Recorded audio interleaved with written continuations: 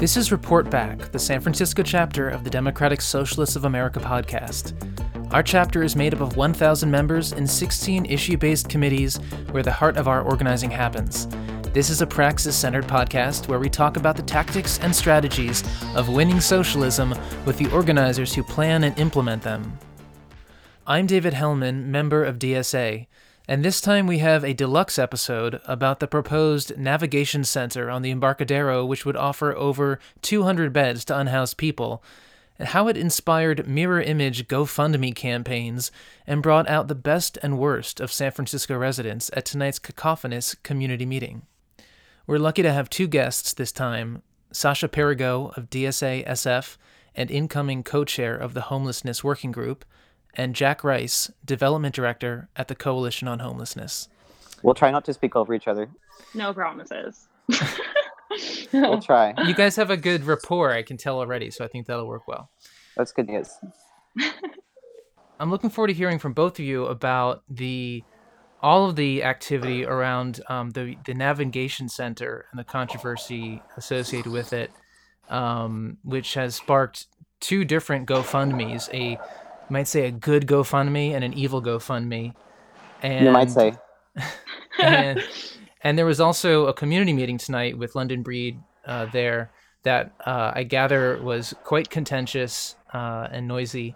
And that just let out, and Sasha was in there. So we'll look forward to hearing about that towards the end too. But maybe we can just start off talking about the navigation center, the proposed navigation center, which London Breed put forward on March 4th. Could you guys talk about, well, first of all, what's a navigation center? It's a little different from your run-of-the-mill shelter. Right. So what is that? Okay, so a navigation center is a lower threshold shelter than a regular shelter. So a navigation center allows you to have the 3 Ps, which is your pets, your partners, and your possessions. None of those things are things that you can bring into traditional shelter. And doesn't it also offer certain services, like helping people get connected to more long-term housing and other things like that? Yeah, so it was, it's in the name, right? The navigation center was set up as a model to have more on-site case management and connections to resources and to exits from homelessness. It's not exactly how it's been playing out as a model, but that's what it was set up to be. What was your reaction to London Breed's proposal on March 4th? I think, we knew that she had set a goal of 1,000 shelter beds by the end of the year, I think, or over the next 2 years. And it perhaps was not surprising to us that this was such a big, bold idea for a shelter, because it eats away at a large chunk of those proposed beds. This would have 225 beds. And London Breed's been running kind of late on her proposal, so we weren't surprised that something of this size was proposed. Yeah, so for us in DSASF, we try and work really closely with the coalition, and because since they're really the subject matter experts here, follow their lead. But we also have some residents of SROs in DSASF who are currently unhoused or formerly unhoused members. And we're obviously excited about more shelter beds, point blank, period. That's a good thing. Like, we'd rather people be inside than sleeping on the streets. But there's some concerns within our working group about the fact that, Mayor Breed is trying to meet this 1,000 bed goal. And so this might just be checking a box of trying to fit as many beds as possible into this navigation center without really talking to unhoused people and addressing their needs about what they need in this center. Are there particular things about this proposal that you think specifically are not well considered or could be better for unhoused people?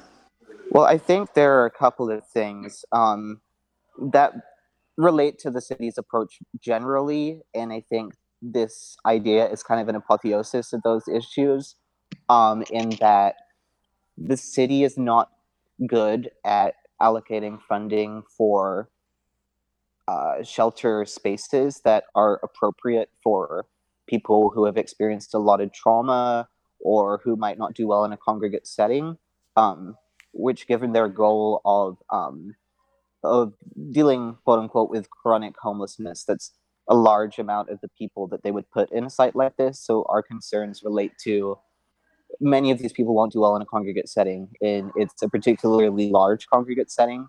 I guess that would be a primary concern. And the other concern is that at this point in the evolution of navigation centers, they're actually only bringing people into the navigation centers based on complaints from the quote unquote general public. And that means that you can't get referrals to navigation centers through community organizations. You can't self-refer. You can't turn up and say, I want to be in this navigation center. You have to be the subject of a complaint by another San Francisco resident for being visibly homeless. And scaling that up could lead to a scaling up of enforcement around the navigation center. So that's a concern we have as well. Go ahead, Sasha. Oh, sorry. I was just going to say ours are very similar. The ones I've heard from members of DSA internally are mostly about, and what I heard tonight at this navigation center meeting is kind of to like appease the public. SFPD especially basically just wants homeless people to get off the streets. And so one of the things that Commander Lazar was saying today was that he actually promised to increase enforcement of encampment, so increase sweeps around the space of the shelter.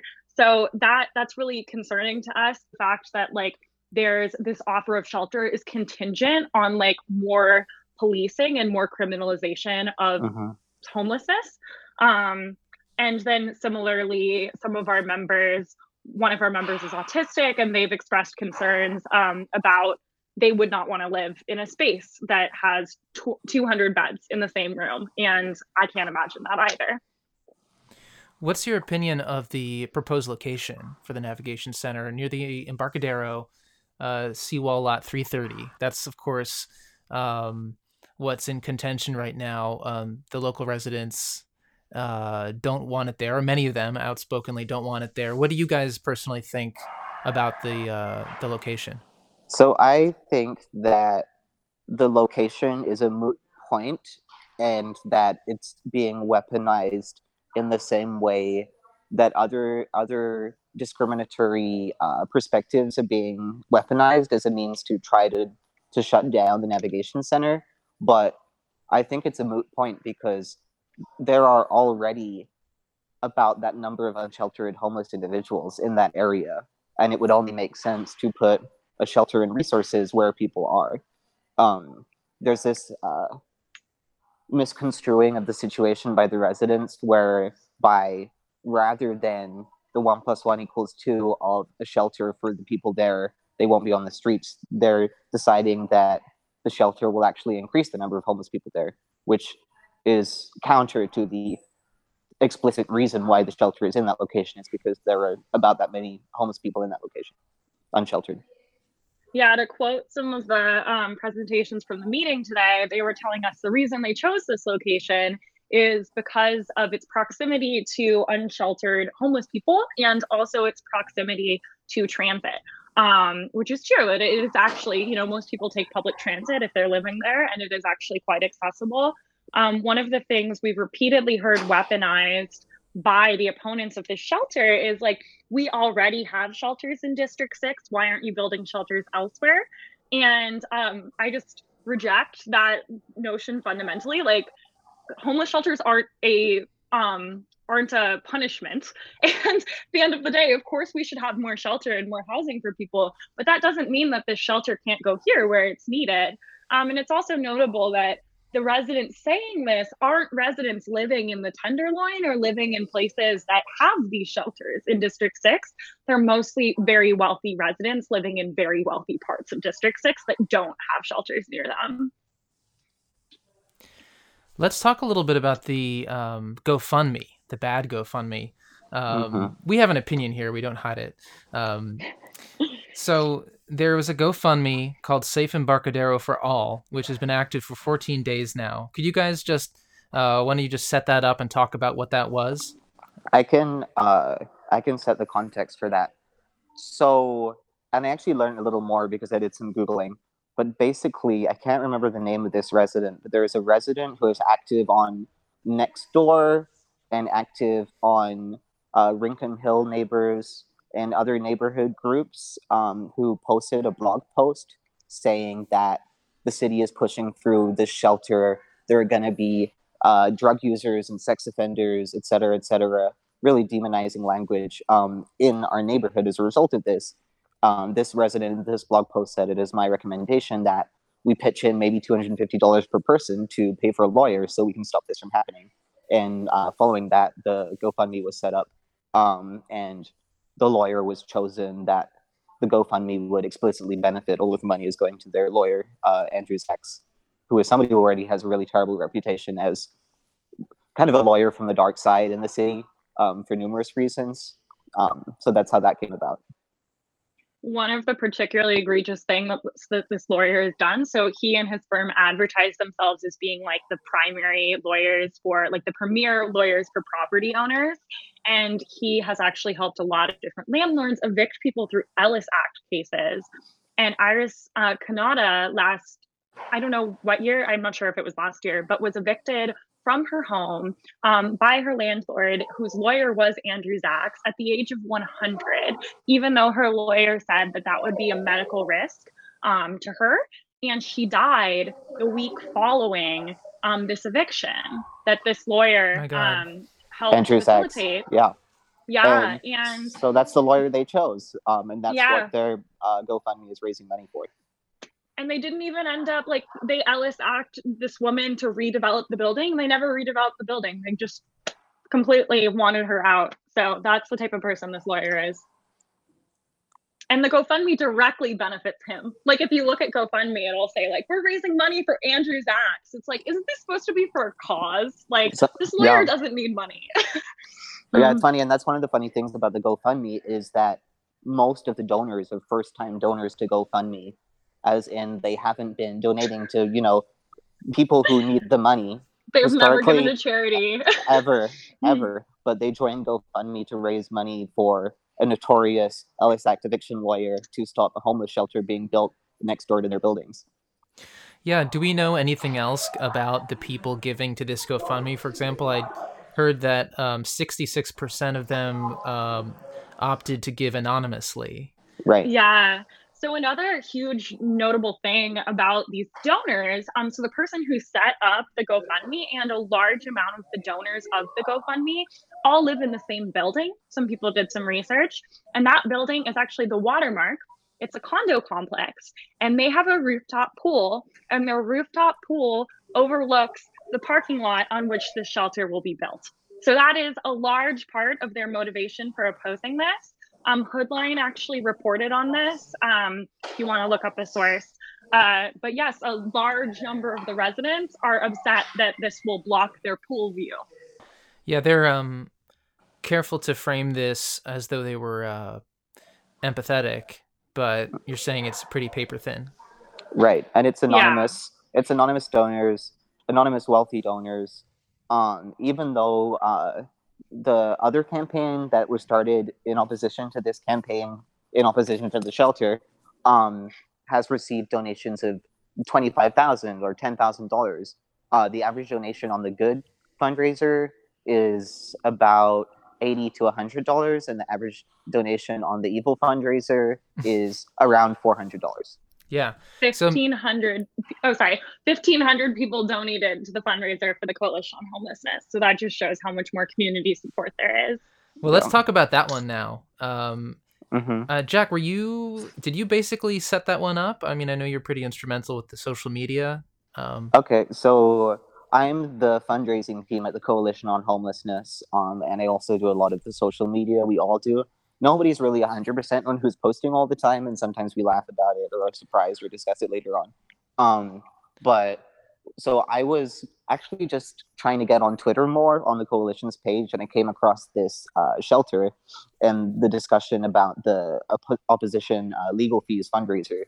And I tweeted as the Coalition, maybe somebody should give us $10,000. We would love that. We would make it stretch further than this lawyer.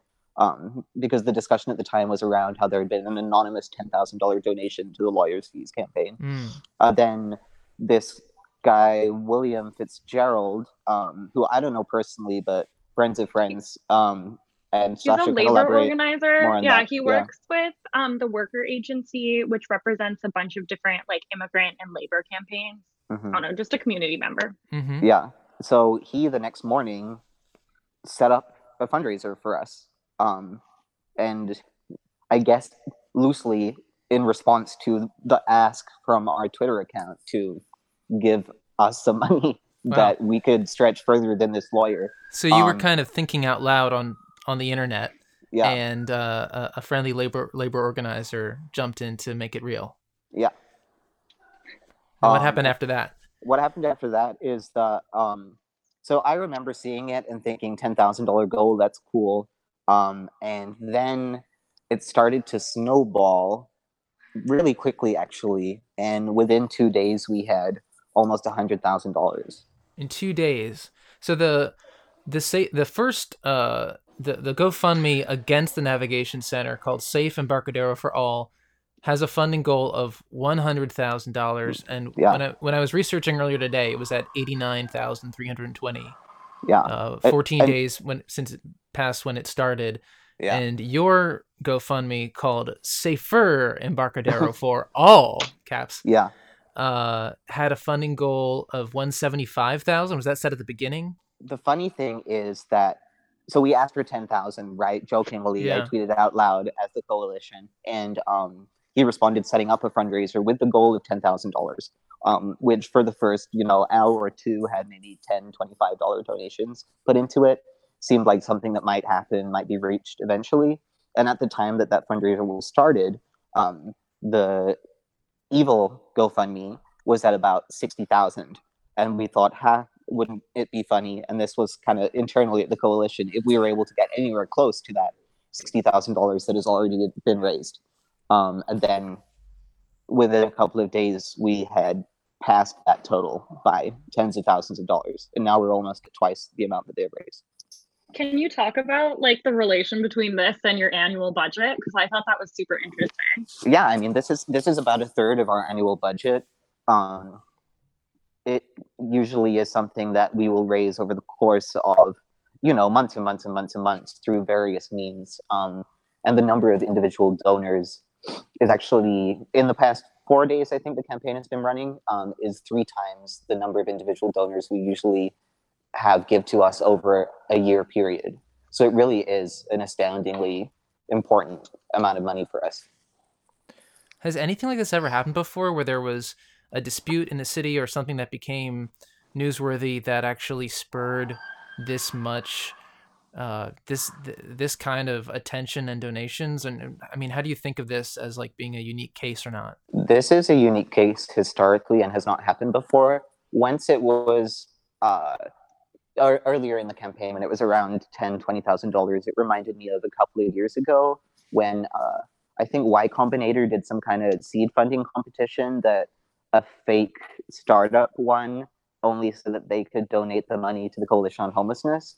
That was something that made us visible and brought in a bunch of surprise donations, and we didn't have any part of starting. So similarly, this is like that, but it's on a much bigger scale. And what do we know about who's contributing to this GoFundMe? Somebody was showing me a stat earlier that about 80% of all donations are under $100. And I think it's 2/3 of the donations are under $50. So it's primarily small donors. I saw when Mark Benioff gave $10,000, it was between 2 different individuals who had given $5. So it's a whole range. Mm-hmm.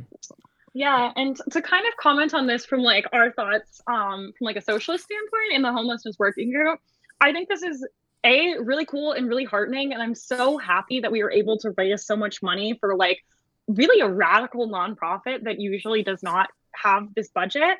But I also think that it is noteworthy and a little sad and frustrating, and a reminder of the times that Mark Benioff and Jack Dorsey and the CEO of Twilio, I don't know his Jeff name. Lawson.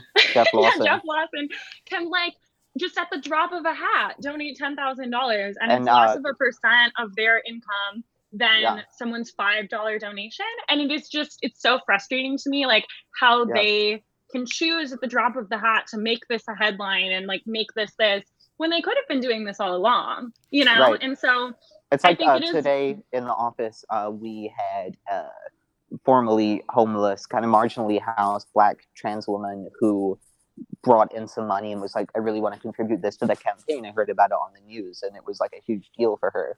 And then you have, you know, these like Nat Friedman from GitHub or whoever just throwing down $10,000 because there's a trendy campaign happening that is good, you know, optics. Yeah.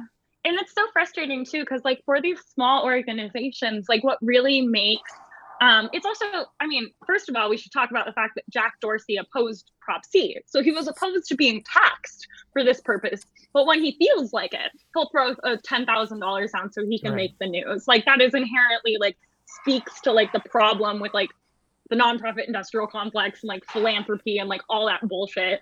But then also like the fact that, where was I going with this? Well, yeah, absolutely. I mean, it's better than being on the other side, but we can't let this sort of like paltry, you know, these paltry donations for like super wealthy people cover up the systemic issue that like if we just tax them way more heavily, then we could distribute the money completely differently. Jack Dorsey is purportedly the reason that he's moving Square to Oakland from San Francisco is because he doesn't want to pay as much tax. He was already litigating against the city for a different tax code because he considers Square to be tech rather than financial tech, and he could get taxed less. And I guess that wasn't going so well, so he's now moving to Oakland to, you know, disrupt their working class communities. It's really unfair. It's really hard for them. Yeah, it I is. remember But what so I was that's, going to you say. know, Sorry, I think that the other thing that's worth remembering here, I think this is a really heartening story about how honestly the community isn't as anti-homeless as NIMBYs make it out to seem. Like I think most people would not be okay if they knew what was happening to homeless people on the streets. They would not support it. But I also think it's important to remember that even though like you can put these donations side to side on a web page, they're not directly in competition. And even though the coalition just raised almost $175,000, which is incredible, that doesn't mean that the money that these NIMBYs raise won't be used to hold up the city in litigation and delay shelter for these people. And I think it is so sad to remember. It's both like this experience is both heartening and a wake-up call that rich people's money goes like so much farther, and like they can hire this guy, and even if they don't win this lawsuit, still there's people whose like shelter and their livelihood and like maybe their life will be like delayed because of this. And so yeah, that's still happening despite this good fundraiser, I guess is what I'm trying to say. Right. So you've raised $161,465 so far of $175,000 goal. Are you I mean, you must be talking about what you're going to be doing with this money. How does this change your plans in the near term, and what can that do to assist with this effort to build a navigation center or other things? Well, basically, we took a big hit to our budget because for some currently unresolved reasons, our major funder pulled out of funding us, and we were really worried about being able to keep staff on and, you know, keep the doors open over the next couple of years. So primarily, I think this money is going to be sustaining our continued existence as an organization, and that means that we will be able to continue advocating with homeless people for homeless people-centered solutions. And, you know, for example, that would be, in this instance, is giving folks the resources to be engaged as people who are unsheltered and homeless in the conversation about the building of a navigation center, getting it pushed through, what it would look like in its most, you know, ideal and holistic vision of that, and these types of things, just developing strategy and solving some of these issues with homeless people at the forefront of that conversation. Do you look at this as something that might, I mean, it's historically unprecedented, but is there any possibility to repeat it or to take these lessons forward? I mean, like, can you springboard off of this success into something else, or is it just like, thank goodness, this one thing is going our way? Right. It's like thank goodness that we are less worried about having to close our doors or cut staffing. And it's also, yeah, no, I mean, it's like a springboard into like a shark infested swimming pool, because it also elevates some of the nastiest parts of the discourse, where you have like this big kind of binaristic conversation about shelter or no shelter that doesn't allow for the nuances that need to exist. So with it being a positive in terms of opportunities to like educate folks and to, engage homeless people in this conversation, it's also a problem because it can build some difficult narratives that we then have to spend time and resources breaking down again in order to maintain a positive momentum. Mm-hmm. We have so many thoughts on this from the meeting today. And other thing I'd like to say with like taking this forward, to like any DSA listeners or listeners in general who have means, for small nonprofits, like to keep the doors open, like monthly donations are so critical, and is like so much more important that you give regularly and not just this one time. So if you are listening to this podcast and you are someone who donated to this fundraiser, I hope that it put the coalition on the map and that you would consider a monthly donation or paying monthly dues to DSA too. Thank you. I actually have to run in a couple of minutes. Sure. But I can, yeah. Oh, great. Well, yeah, Jack Rice, thank you so much for joining us. I mean, if you want to stick around, you're more than welcome. We're going to shift gears to the meeting. I think, I'll leave it here. You can shift on to the meeting. Awesome. Thank you. Thank you so much, Jack. Thanks for having me, and thanks for talking about this. Bye, you guys. Bye-bye. All right. Are we still here? Yes. All right. Hi, Sasha. Hey. So let's talk about the meeting you just came out of. It sounded really contentious. I was following your tweets, and there were some videos being posted. Mayor London Breed showed up, and there was so much noise in the room that she couldn't talk. Can you just describe the meeting? I mean, what were you expecting and what happened? Yeah, so I'm kind of like the perpetual optimist. I never want to believe things are going to be that bad, which is funny being in a socialist organization, because I feel like so many of our comrades are like very cynical. And so, I hadn't been to one of the Navigation Center meetings before. There was one that some of our comrades went to a few weeks ago, and everyone was like, it's so hard to sit through. It's horrible. Like, it's going to be horrible. And I don't know, I didn't believe them really that much. I wasn't like that prepared for it. But oh my gosh, this was really like nothing I'd ever seen. So it's at the Delancey Street Foundation, which I don't know, it looks like, I think it's a private building, I'm not sure, but it's this massive room. And there were probably like thousands of people there. I want to say like 2,000 or 3,000 people there. I'm not great at estimating, but like the room was packed, there was standing room only, and it's like this massive ballroom.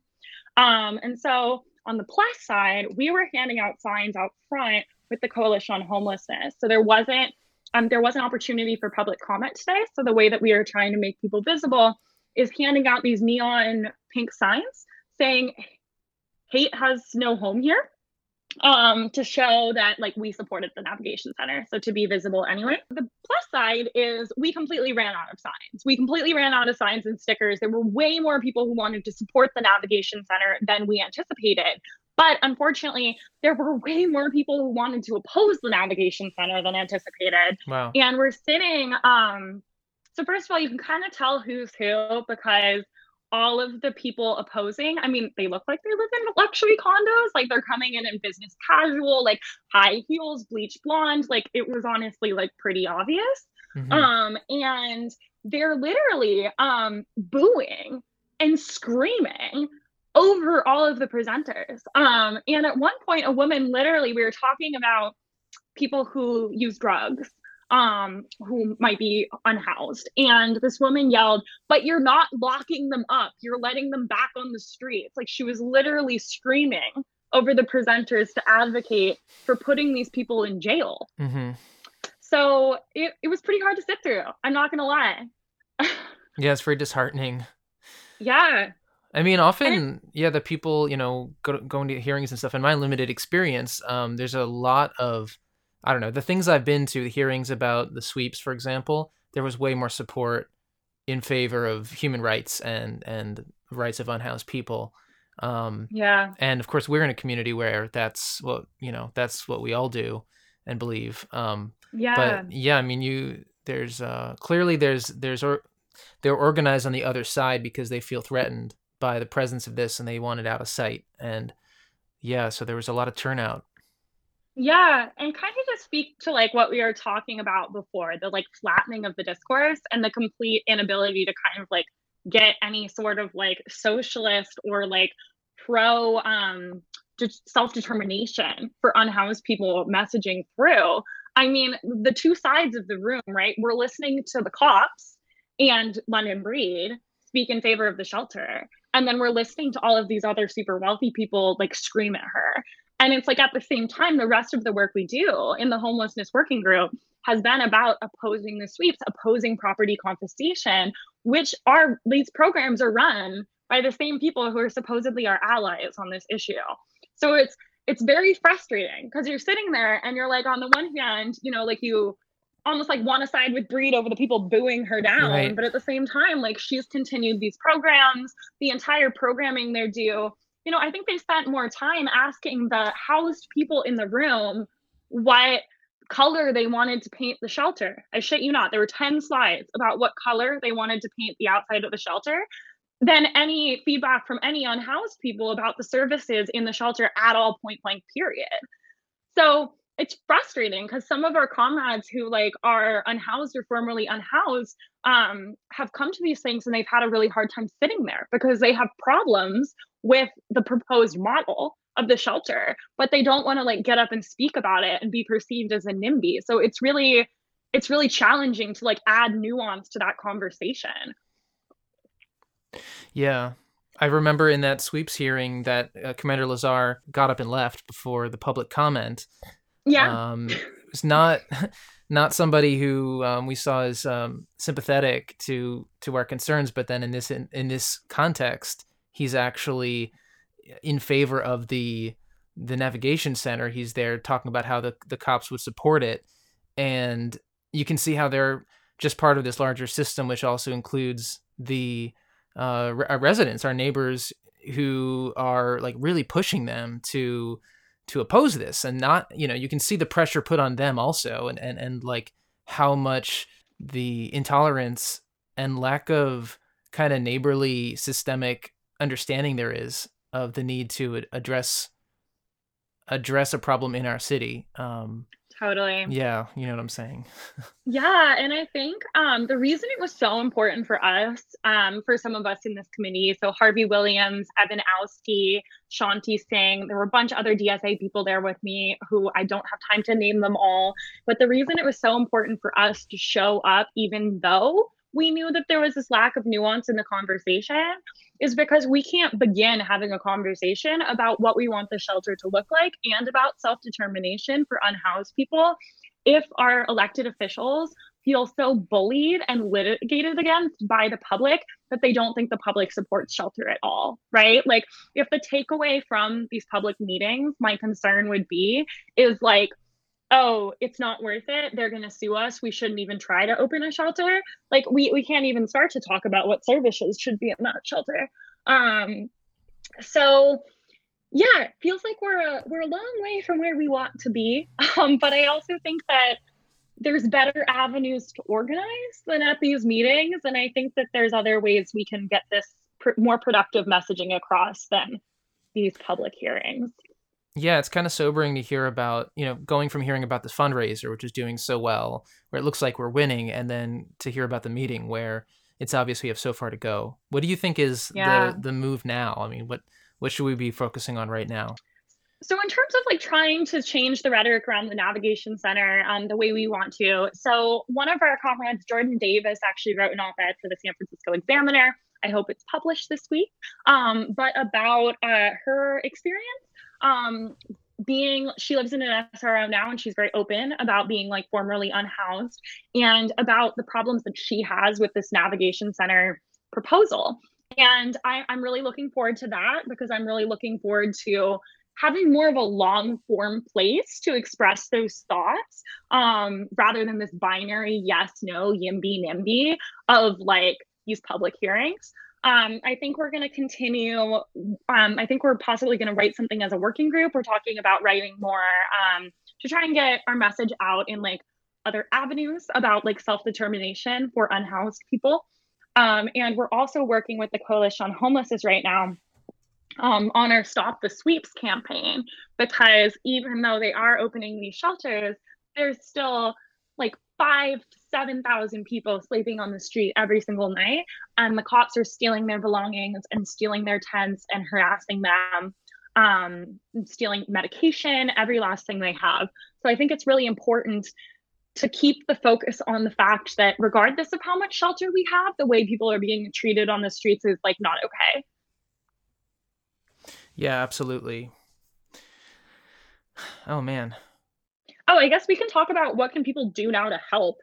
Yeah, what can people do now to help? That's a great idea. Yeah. So I'd say if you want to help, well, join the DSASF Homelessness Working Group. So you can email homelessness@dsasf.org to get involved in what we're working on. The Coalition on Homelessness also has weekly human rights working group meetings, which is where a lot of unhoused folks come together with people at the come together with DSA people, and we all share notes. And that's Wednesdays, on Wednesdays at noon at the Coalition on Homelessness. So those are two avenues. If you have energy and time to give and you want to like get involved in these issues, please join us. Also, I would say please write your supervisor. Please write your supervisor and tell them that you support navigation centers and shelters in your neighborhood, and that the concerns of unhoused folks should be centered and their self-determination should be first and foremost. Please write them and say that you oppose the sweeps. You can find, if you want to give feedback about this shelter specifically, you can go to hsh.sfgov.org, or you can just email your supervisor directly. So yeah, and tweet. If you want to tweet and support, I'm a big social media person. I think honestly, social media is a great way to get the message out there. We're using the hashtag #StopTheSweeps, and today's hashtag from the meeting was safe sleep. That's great, Sasha. That's a perfect call to action. Thank you very much. Yeah. Well, why don't we leave it there? And thank you so much for joining me, and we'll follow this as it develops. Awesome. Thanks so much, David. Thanks, Sasha. Have a good night. You too. Bye. Bye-bye. As we close out the episode here, I wanted to thank you for listening and ask if you wouldn't mind sharing the podcast if you've been enjoying it. We're 10 episodes in and looking forward to a lot more to come. Also, if you're a member of DSA and think you might want to take a crack at this, get in touch with politics@dsasf.org. We're looking for more people to run the podcast so we can cover more of our chapter's activities and things going on in our city. The Democratic Socialists of America is the largest socialist organization in the United States. We have over 120 chapters in 48 states. We're an activist organization, not a political party. To become a member, go to dsausa.org. To find out what our local chapter is up to, visit dsasf.org. Our intro music is by Young Chomsky.